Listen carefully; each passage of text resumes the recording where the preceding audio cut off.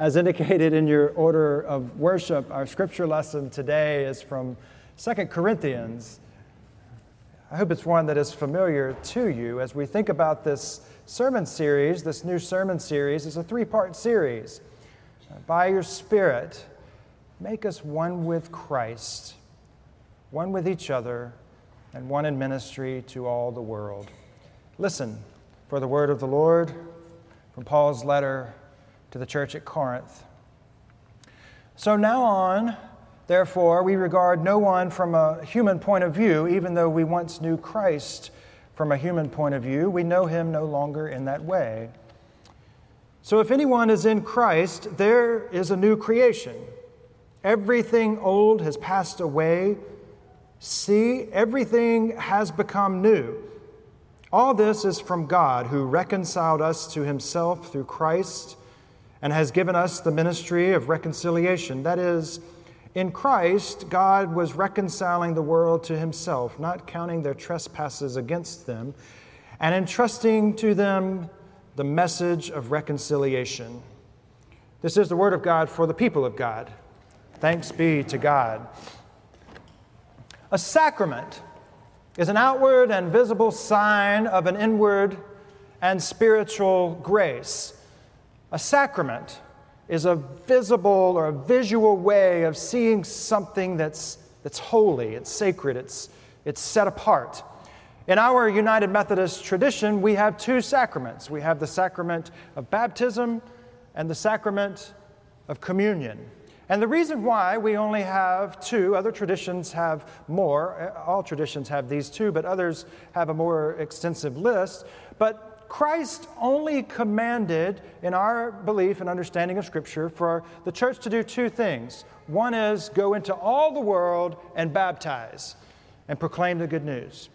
And then the other is what we hear and read about on our palls and on our tables. Do this in remembrance of me. It's a commandment explicitly given by Christ himself.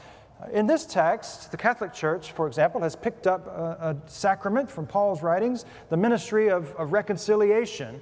But we adhere only to these two, baptism and communion. So we're focusing for the next 3 weeks on this communion liturgy, this part of our communion liturgy. It's called the epiclesis. It means a calling forth or a calling down. There's a point in our communion liturgy where we say, pour out your Holy Spirit on us gathered here and on these gifts. And the idea is that by the power of the Holy Spirit, something so ordinary can become extraordinary. Something so ordinary as bread and wine becomes a means of God's own grace. And then later in that same liturgy, we say, by your Spirit, make us one with Christ, one with each other, and one in ministry to all the world.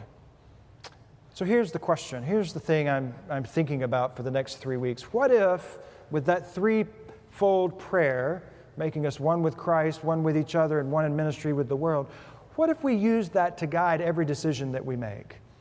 What if every morning when we awake, we say, Lord, make us one with Christ. Make me one with Christ. Allow the world through me to know that I am one with Christ and with other people, and therefore in ministry with all the world. How would that shape who we are and how we go about our daily lives? We could ask it at the beginning of every work area.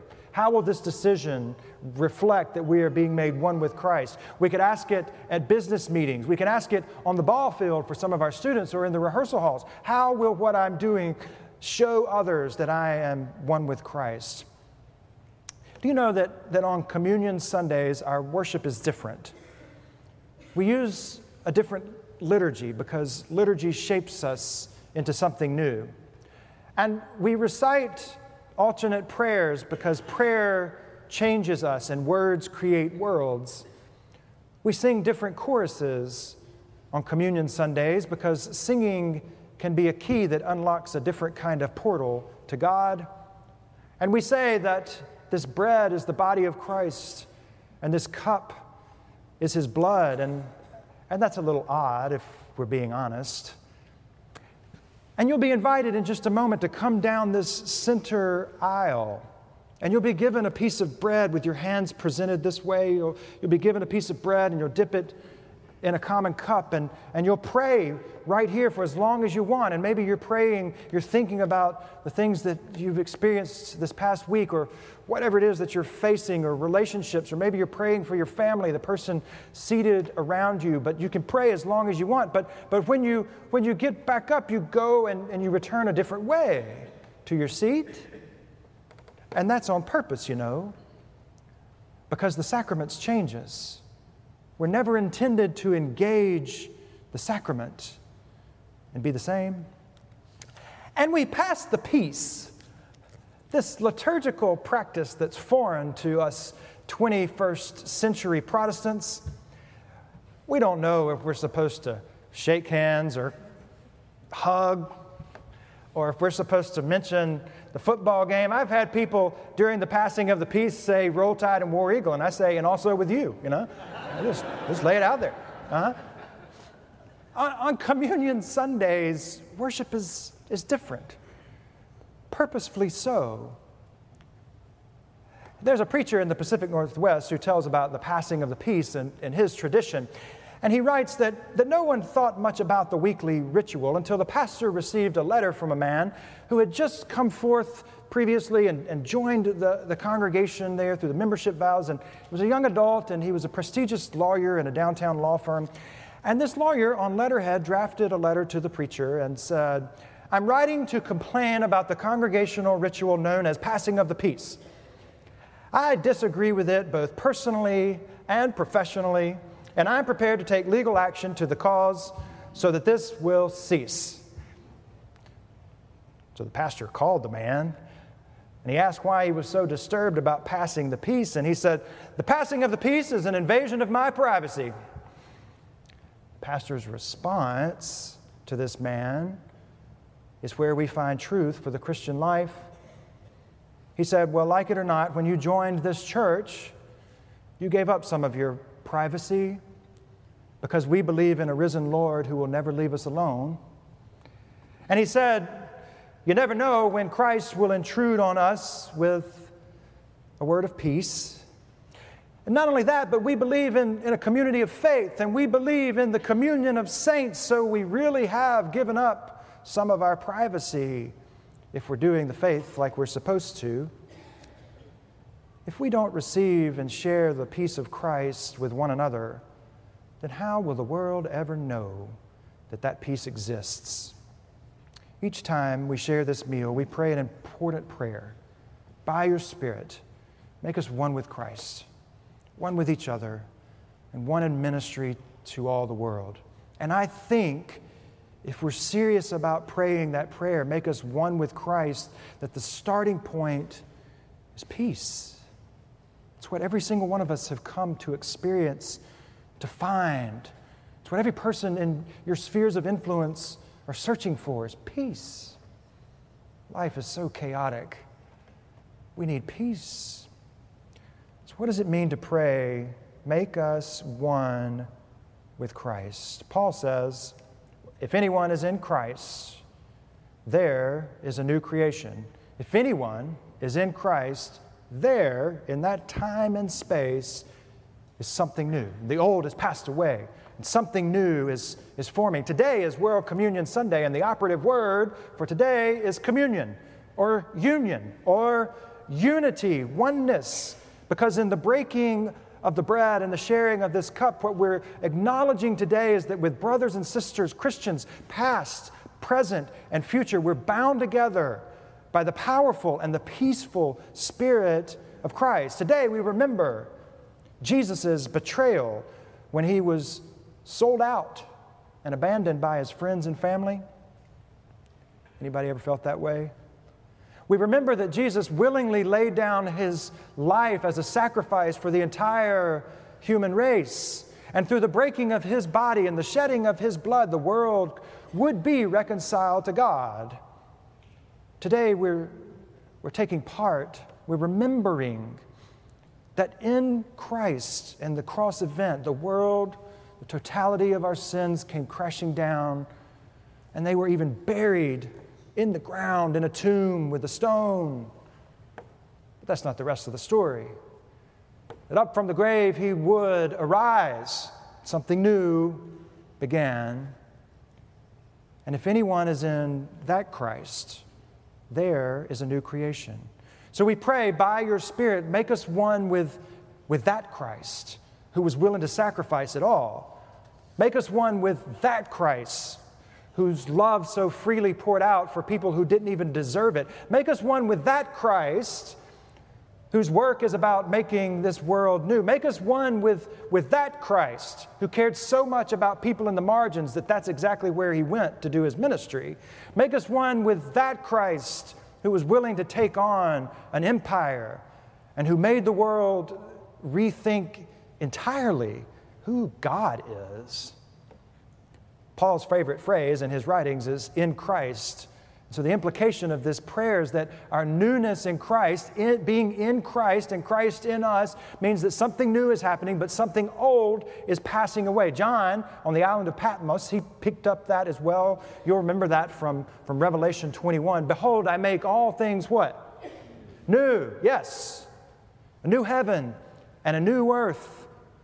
There's coming a day when there will be no more crying. There will be no more sickness. There will be no more weeping or brokenness. There's coming a day when Christ will make all things new, and it's happening starting right now.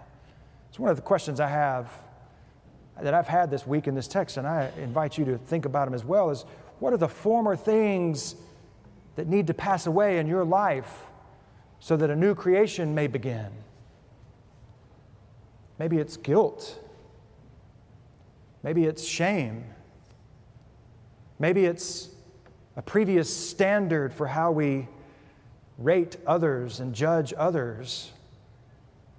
Maybe it's former biases. Those realities are former. There's something new that's happening in Christ. So I want to go back very quickly. Why the passing of this peace? Because in that moment, here's why. We've made our confession.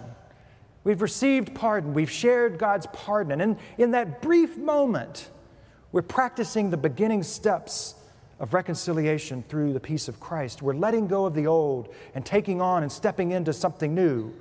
There's a man named Paul Ryan, not that Paul Ryan, a blogger in the Reformed tradition named Paul Ryan. He says, as we practice passing the peace, it's hard to imagine that a simple handshake could ever degrade into a fist.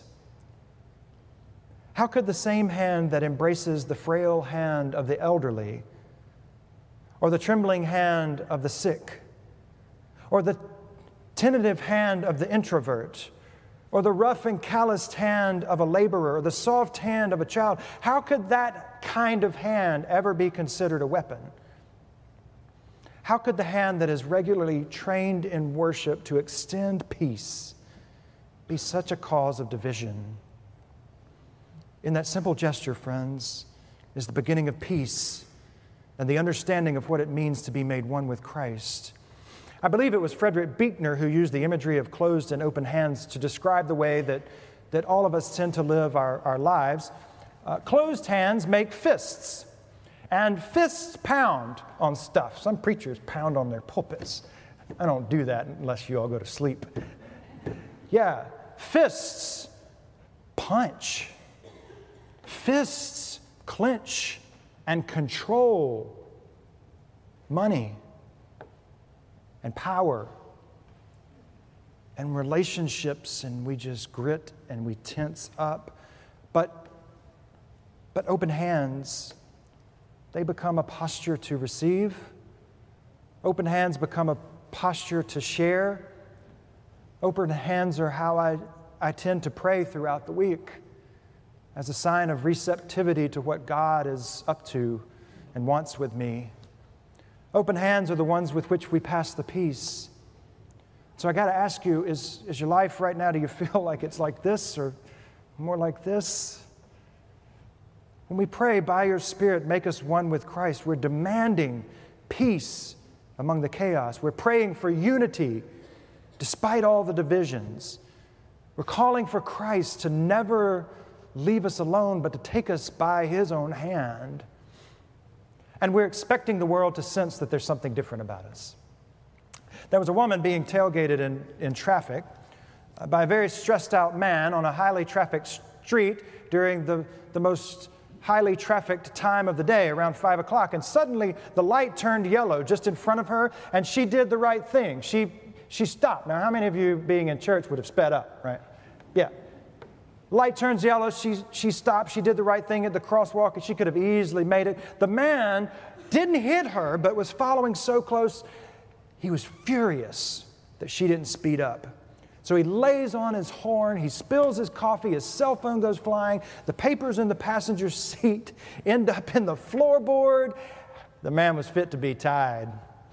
And so he started ranting and raving at this woman. And about mid-rant, he heard a tap on his window, and he looked up and he saw a very serious face of a police officer, and the officer said, "You need to get out of the car." And he took him down to the station where he was searched, and he was fingerprinted, and he was photographed, and he was placed in a holding cell. And after a couple of hours, this policeman, he came up to the cell and he opened the door, and the man was escorted back to the booking desk, and the officer was there with all the man's personal effects. And he said, "I'm so sorry for this mistake, sir. You see, I pulled up behind this car while you were blowing your horn and flipping the girl off in front of you and cussing a blue streak at her and banging on your steering wheel. And that's when I noticed on one side of your bumper you have a 'What would Jesus do' bumper sticker. And then I noticed the 'Follow Me to Sunday School' sticker in the middle. And then I saw this Christian emblem on the other side. And so I just figured the car was stolen." Right?